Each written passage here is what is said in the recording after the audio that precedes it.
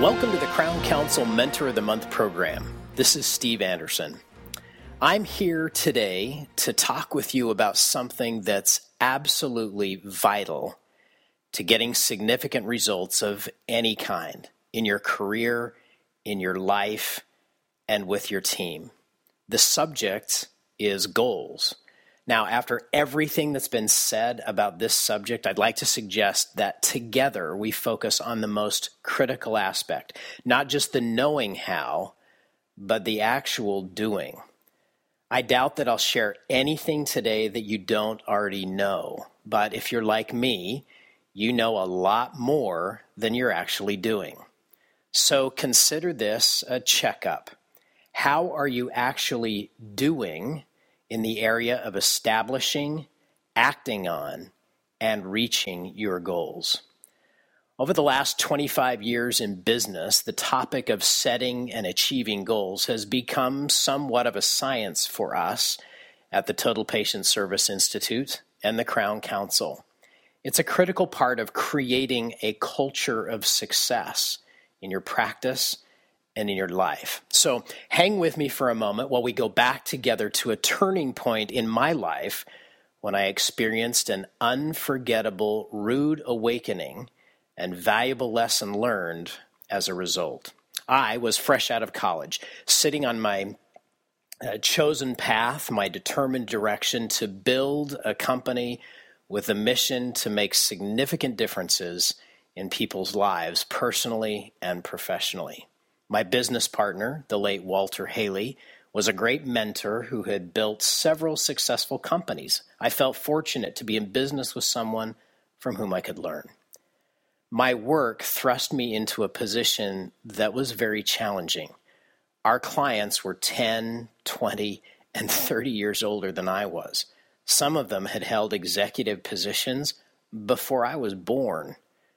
Successful or not, these people had been around the block, and I assumed that the years of real-world experience brought perspective that someone my age didn't have.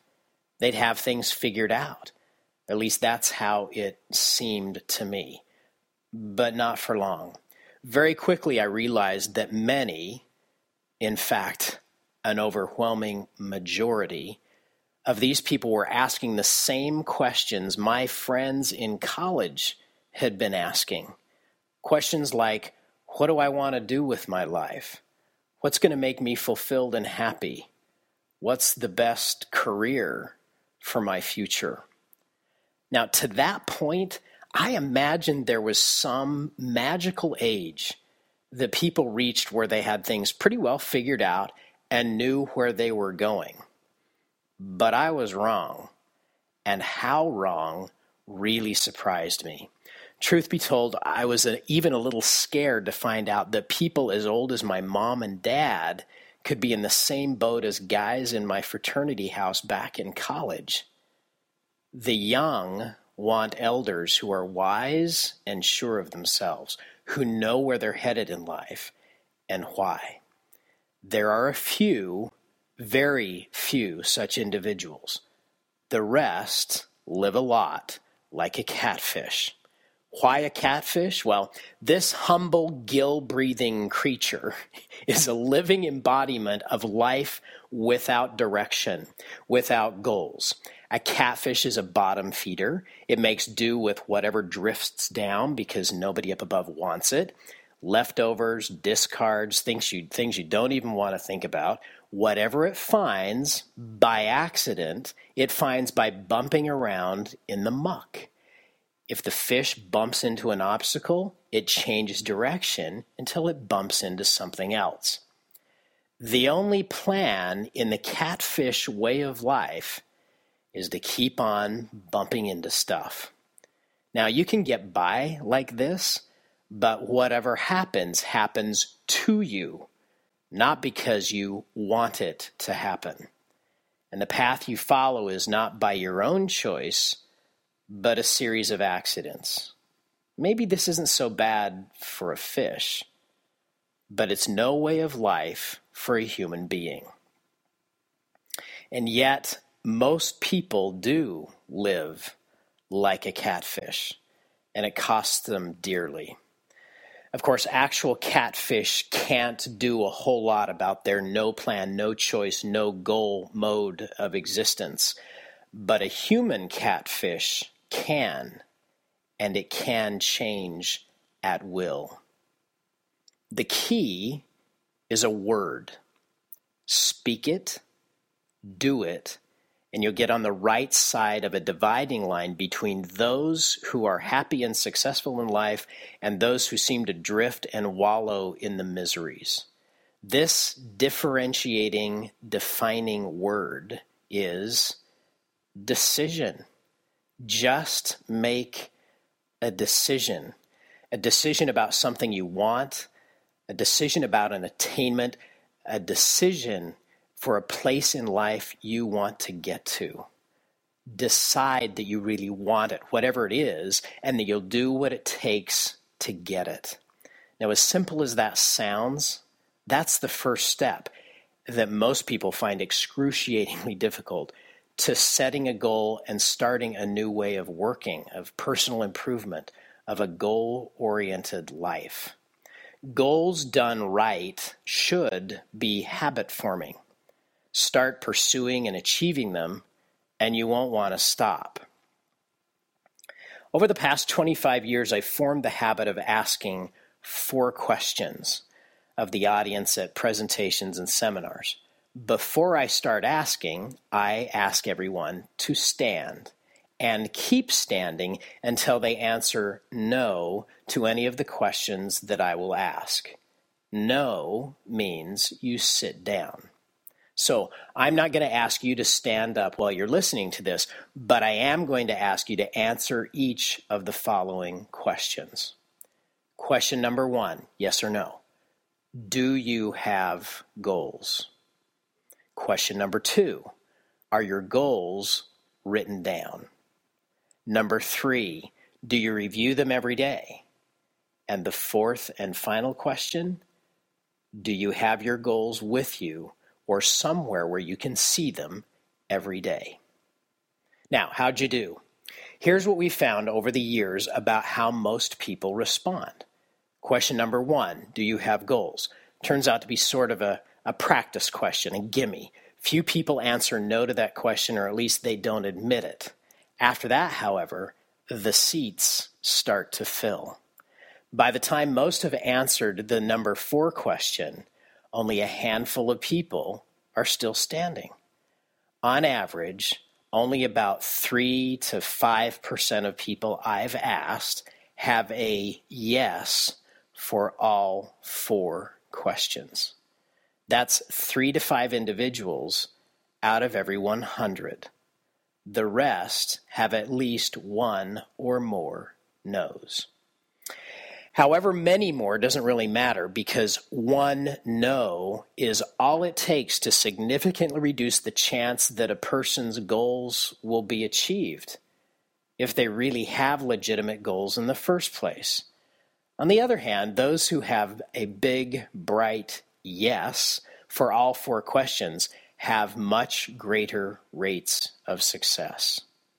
So, no worries if you had to sit down early, hypothetically. Like so much negative baggage, you can dump each no and make it a yes and dramatically improve the odds of success. It's just a matter of doing a few simple things to reinforce your stated goals. The 4 questions have a role in an oft-repeated, quote, fact that shows up in motivational self-improvement literatures and presentations. Authorities in the field make references to a landmark study of Yale University's class of 1953. The year they graduated, members of that class were asked the 4 questions I put to my audiences, and just like the ones you just answered. Researchers tracked the graduates for several decades. Those who were able to answer yes to all 4 questions outperformed all the others combined. They were a minority, as they are among the people I ask, a small minority at that. But they did more and reaped more rewards for it. than all the others put together. Amazing. But the entire story is a myth, a figment, a fabrication, a motivational urban legend. There was never such a study. You can go online. You'll find a link to a disavowal by Yale University itself. Still, the myth persists. There's life in it because there is some truth in it. That truth is borne out in a much less well-known university study that actually was conducted. Dr. Gail Matthews, a clinical psychologist at Dominican University in California, did survey research showing that 4 factors positively affect success in achieving goals. So let's take a look at the 4 questions and the critical factors involved in getting the results you want. First, question number 1, the gimme. Do you have goals? It's an extremely rare individual who answers no. Nobody wants to say he or she lacks goals. Even do-nothing slackers living in their parents' basements have things in their heads they believe are goals, vague aspirations, things they want, and might as well not want because they really don't have any intention of doing what it takes to get those things. Other people are willing and able, but their goals sit in their heads and gather dust because they have no idea how to get going and pursue them. They don't know how to get real, which is the only way to make goals real. Number 2 question is where the rubber meets the road. Here it is. Are your goals written down? It's tremendously important to set goals in writing. This was shown quite dramatically in the Dominican University goals study. Those who wrote out their goals were 50% more likely to achieve them than people who just thought about them. To some, this might seem sort of surprising. Isn't what you think a bigger deal in determining what you do than what you write? No, it's not. And humankind has known this since writing was invented. Remember what Pharaoh said in the wonderful old movie, The 10 Commandments? So let it be written, so let it be done. That wasn't just a good movie line. It's how the ancients conceived of the power of the written word. In the Bible story of the 10 Commandments, God didn't tell Moses to memorize the commandments and read them to the Israelites, did he? No, he dictated to Moses, who brought his people the words that God spoke written in stone, the best permanent data storage medium available at the time, and the same words are read and spoken today because they were in writing. Think something or think it and say it, and it can change even if you don't want it to, just because memory is imperfect. Things in the mind drift, changing to suit present reality. Writing stays written. Now, there's another aspect of the power of writing things down. One of the natural laws that I talk about is called the law of integrity, which says that you naturally want to be who you say you are. People have a strong desire to do just that, to show integrity and be true to themselves. A written goal becomes more than just a thought or a wish or a resolution. It's a declaration, and it becomes an issue of personal integrity. Who are you? Read the words you wrote. You're the person who sets and achieves this goal. In some small part, a goal defines you. Before you write, though, you need to think and be very careful about how that goal is expressed. There are a few very important rules to follow that increase the chances of a positive outcome. On the other side of the coin, you can state a goal in such a way that it makes it actually harder to achieve, sometimes close to impossible, even when you've got a worthwhile goal that's perfectly doable. Here's a case in point. Not long ago, I had a young man come to me in deep distress. He was a college student who might not graduate on time because of a problem that's all too common, especially among the young. No follow-through. He'd start out strong on a required academic work and then let it go, unfinished. The problem went beyond schoolwork. The poor guy had a tough time finishing anything.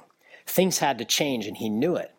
And he set a goal for himself, which was this: I'm not going to quit. He spoke those words to me with great determination, but I winced because he had violated a cardinal rule of goal setting. Those words of his were full of self-sabotage. For one thing, what was he talking to himself about? Quitting. Every time he read the goal and thought about it, there the word would be: quitting, quitting, quitting. One of our natural laws says that you can't focus on the opposite of an idea. If you're skeptical, I want you to obey this command. Don't think about the Statue of Liberty. Don't think of the Statue of Liberty. Okay, what are you thinking about? Of course, Lady Liberty. You see in your mind's eye the long flowing dress, the arm raised, holding the torch, etc. The mere mention of the word Statue of Liberty immediately brings the image to your mind. You can't help it. You can't help thinking about what you're telling yourself not to. Nobody can. A goal has to be stated in a positive, desired outcome. It's not about what you want to get rid of or stop doing, but a final result that you want. You can think about it all you want. In fact, you should.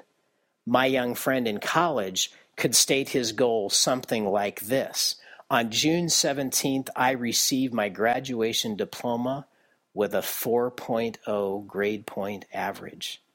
Notice, there's not a mention of quitting in this goal. A person with a weight problem, for example, should never set a goal involving not being fat or even losing weight. Losing is negative. No one wants to lose. You'll get nowhere focusing on what you don't want. Instead, focus on what you do want. On June 1st, I'm a healthy, physically fit 130 pounds, for example. That's far more effective. Achieving a healthy, attractive body weight is a win, not a loss, and that's how to express it. Whatever the goal, you want the win. Now, there's a few more points to make about framing and phrasing a written goal. It's important to be specific about results so achievement will be unmistakable. Now, for example, let's say there's a dental hygienist who gets caught up in the spirit of group goal setting for the practice, and she decides it's her goal to work harder and do more to help the team succeed. Her heart's in the right place, but frankly, working harder is a lousy goal. So let's try this. Maybe she should write out something that says, by August 30th, I average $200 an hour in hygiene production. Does she know where she's going and what it will look like when she gets there? Well, with that goal, absolutely. As this and many other good examples show, there's still a little more to good goal setting. A goal comes with a date when the achievement is reached. A goal is a sentence, first person, present tense, and as we've mentioned, positive. You say and write the word I, so there's no doubt about who achieves the goal, you and nobody else. First person. Next, present tense removes all doubt about achievement. The deal is done. The mind only works in present tense. At first, the present tense might seem sort of odd, but there's danger in using the future tense because the future never arrives. I will do it can last a lifetime, and for a lot of people, it does, and they don't reach their goals. Okay then, where are we? We've closely examined the first two of our 4 questions pertaining to setting and achieving goals. Number 1, do you have goals? Number 2, are your goals written down?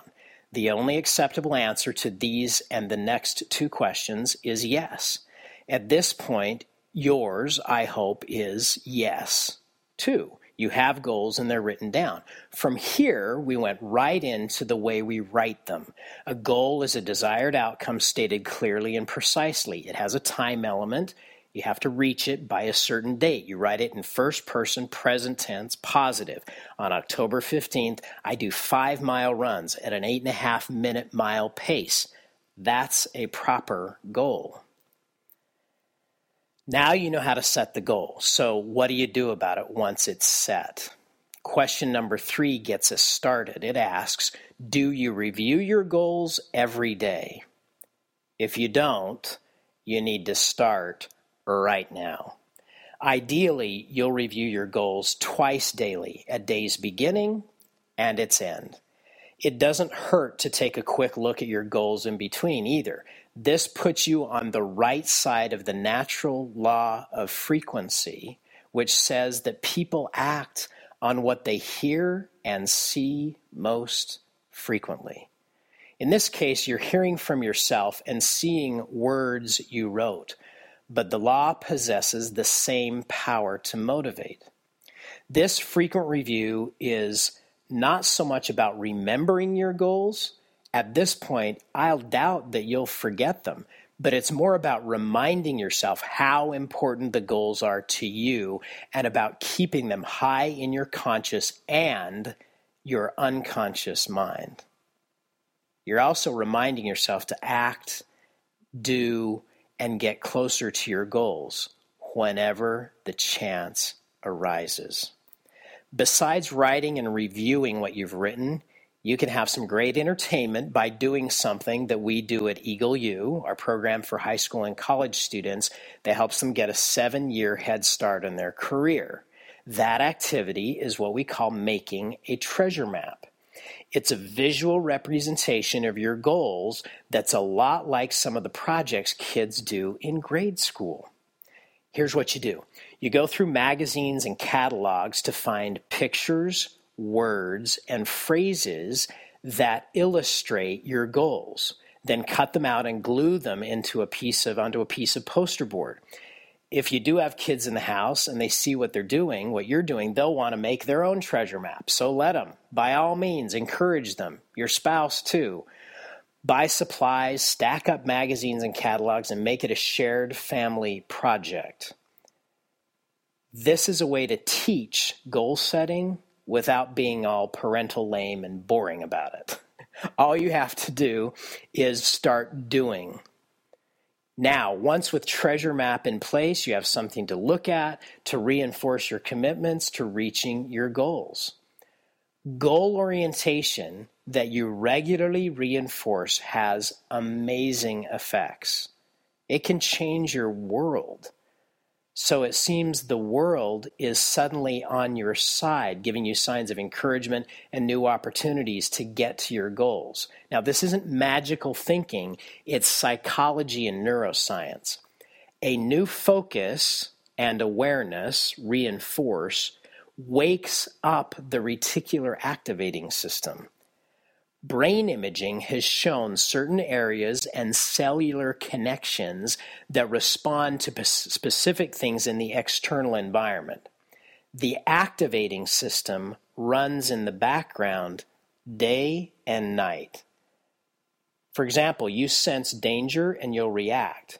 It'll even wake you from a sound sleep. The system is programmable too. People in dangerous situations are much more sensitive to signs of danger and quicker to react. Well, goal orientation is part of positive programming. With goals on your mind, you see all the things that help you get where you're going, and you'll react and take advantage of them. The world hasn't changed really. You have, and your awareness has, which is just as good. Now, fourth and the final big question about your goals. Do you have your goals written and with you or somewhere where you can actually see them every day? Constant physical presence matters. In the press of everyday business, you can't read your goals every 10 minutes or keep them in mind to the point of obsession, which can actually put goals out of reach. But they're always there, close at hand, in reach. They're always with you. Now, we have all sorts of new, cool digital ways to keep goals close. You can store them as notes on your smartphone. You can put them on home screens. You can schedule them to pop up at regular intervals. Watch videos of yourself speaking your goals. There's all kinds of apps for this. Can't hurt, right? But I recommend no. I mean, those things are fine, but I insist that you do it the old school and ultra simple way. Write out your goals on a 3x5 note card and put it in your wallet. Or for women, your pocketbook or purse, whatever you call the place where you keep your ID and credit cards, where it's always with you. Though the big ultimate goal is ever present physically and in mind, you really get to it in pieces, a step at a time. Now, at a recent Crown Council event, we invited Jim Hewling, one of the authors of The 4 Disciplines of Execution, to share some time with us. You can find his presentation in a previous Crown Council Mentor of the Month program by the same name. One of the disciplines that Jim shares is that you must determine lead measures, or the specific activities that get you closer to your goal. Measures has 2 distinct meanings here. It means steps you need to take, necessary measures, and it means gauging progress. A lead measure has to be measurable. Both get you moving towards your goal in practical reality, and just as important, in your mind. Now let's take another weight loss goal as an example because I think everybody can relate to it. Here it is. On March 30th, I'm a healthy, fit 150 pounds. Now, let's say that on March 30th you step on the scale and you're 180. This means a 30-pound increase in body weight. Have you failed? Well, you got a very interesting result.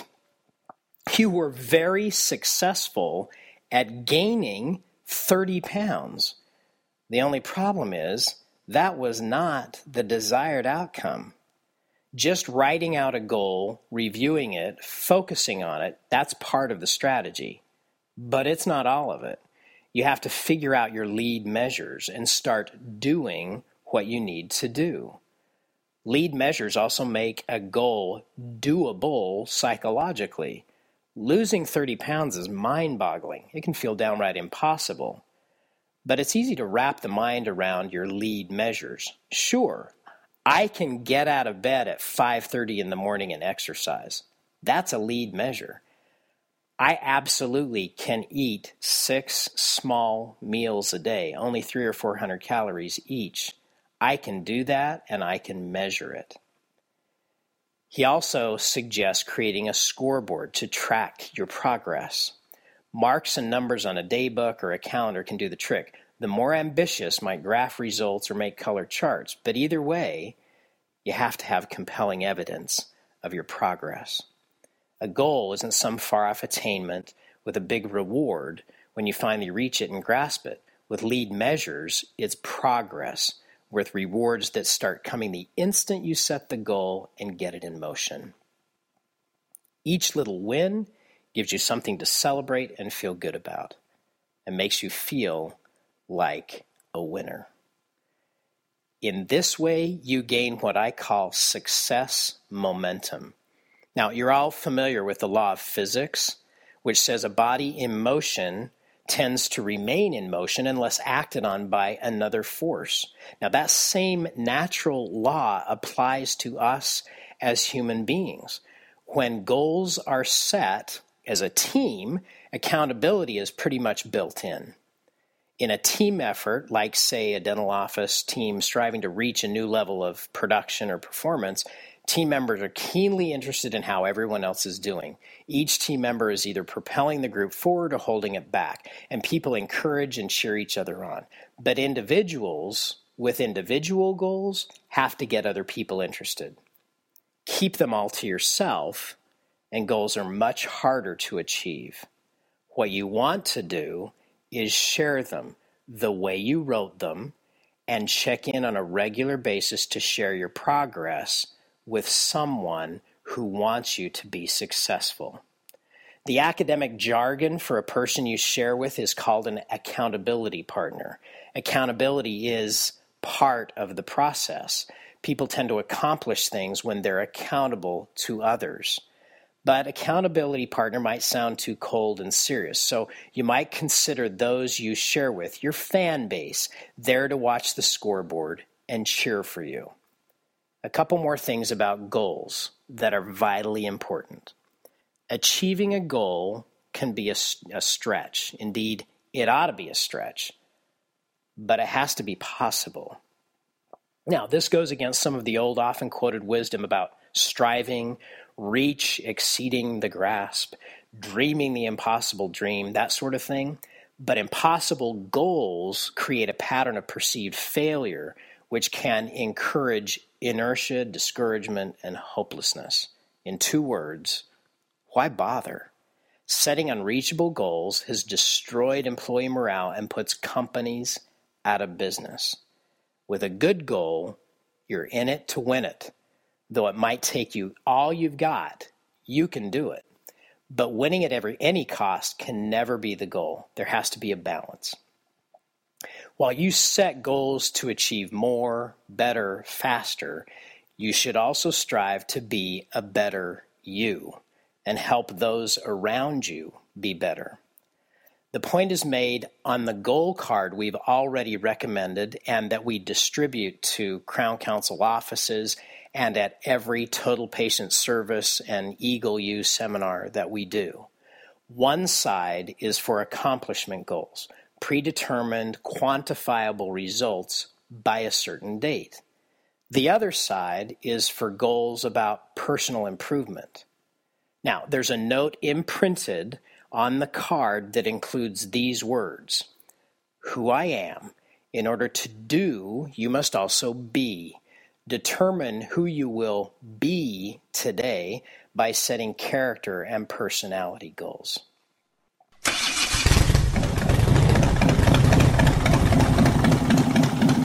Now, would you listen to that? Don't you love it?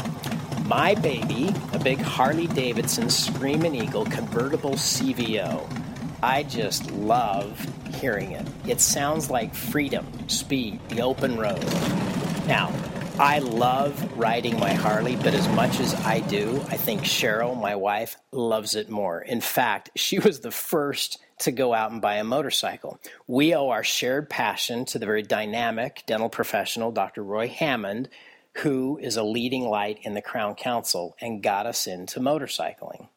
Now, Dr. Roy rolls his passion for riding and his profession of dentistry into an absolutely unique form of recreation and continuing education.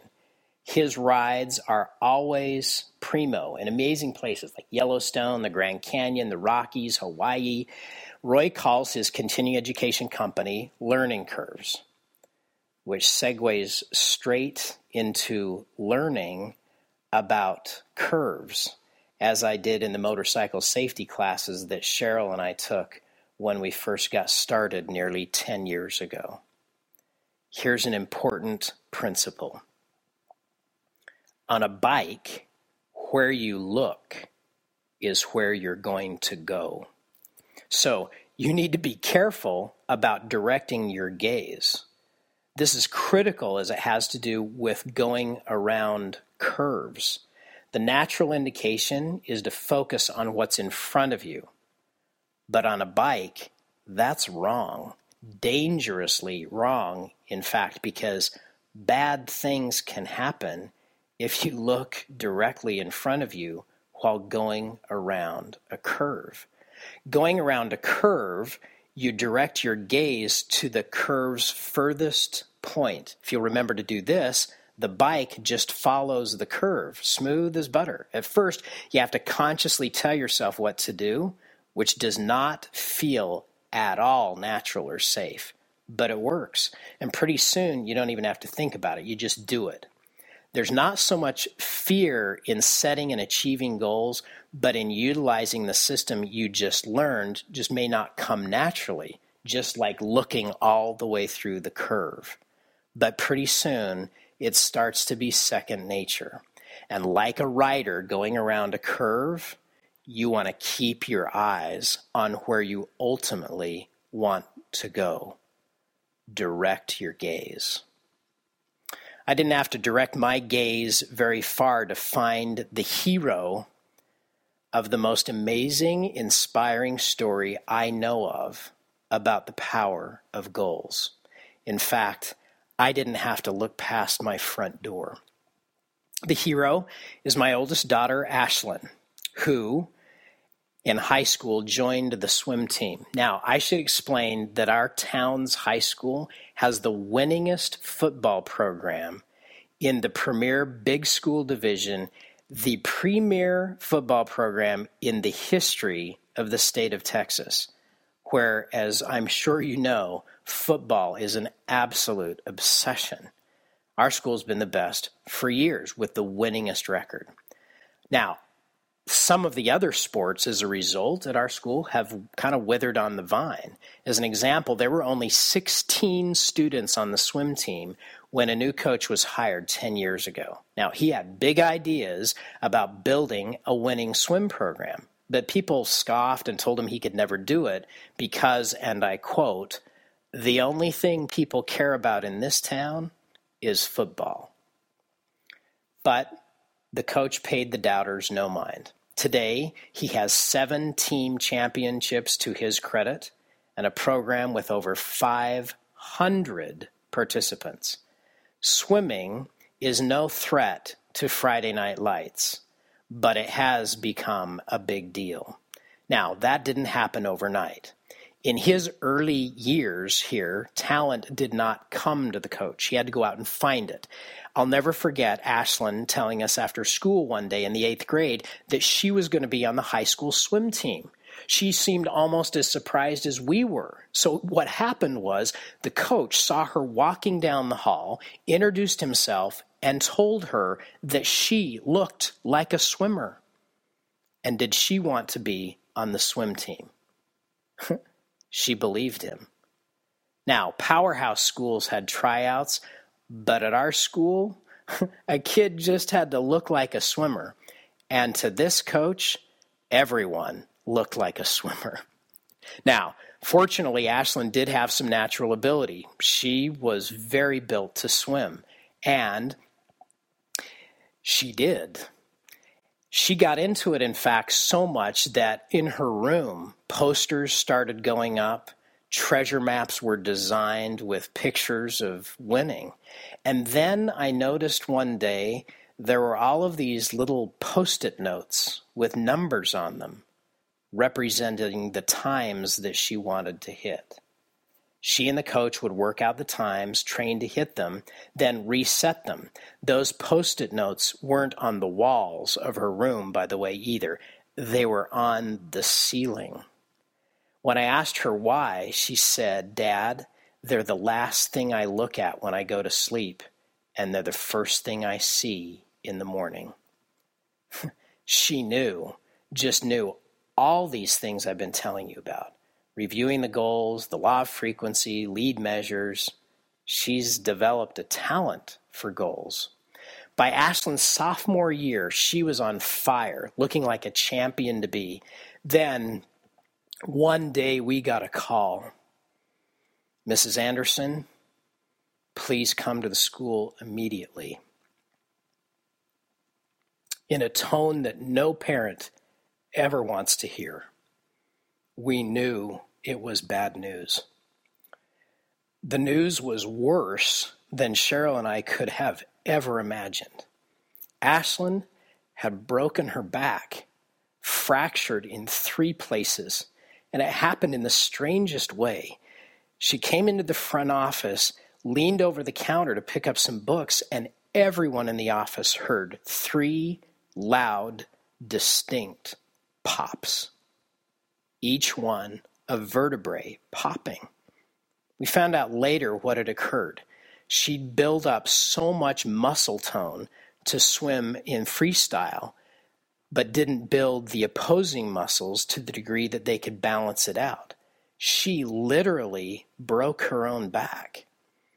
It still hurts to remember Ashlyn's agony and frustration. For a long time, she was flat on her back in terrible pain. She had to fight to regain mobility, and she fought even harder against the despair and desperation that set in. Think how this felt to a young, gifted athlete who might not be able to swim competitively again. One day, I sat down and explained to her this law, that in every misfortune, there's an opportunity, a seed of future success. The challenge is to find it and make the most of it. The words were both fatherly and filled with comfort, and they were also a truth that she absolutely needed to know to climb out of the hole that she was in, and only she could do it. And she did.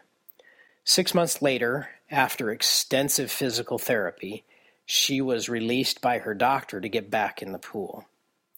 The coach was cordial and nice as he welcomed her back, but clearly had lost interest in any hope that she would ever be able to do much in the pool again competitively. You don't get injured that seriously and lose more than 6 months of training and get back in the ranks of elite competitors. But then one day I happened to walk in after practice to see Ashlyn and the coach in an intense, serious conversation as he was writing something down on his large whiteboard next to the pool. As we drove home, I asked her what was up, and she said, "I'm doing better than he thought, so we were mapping out my new goals." That night, the sticky notes went back up on the ceiling. Just 18 months later, we were all in Austin, Texas, at the Texas State Championship swim meet. And when she stepped down onto the deck of the swimming complex from the awards podium with a medal around her neck, she sent me a text up in the stands, and it said, "Dad, if you'd told me 2 years ago when I was flat on my back that I'd be here with a medal around my neck, I would not have believed it." She might not have known it, but she must have believed it way down deep, because she did everything she had to do to make it happen. So you can see why our family considers Ashlyn a hero. She's our family goals poster child, our living metaphor for the power of setting goals to achieve the ultimate lifetime wins. Whatever your goals, whatever your dreams, I hope you'll follow her example. Decide today to have meaningful goals. Decide today to write them down. Decide today to review them every day. Decide today to carry them with you or have them somewhere you can see them every day. There's power in the process. The future's yours, no matter your age, no matter your income, no matter your station in life. You just have to decide.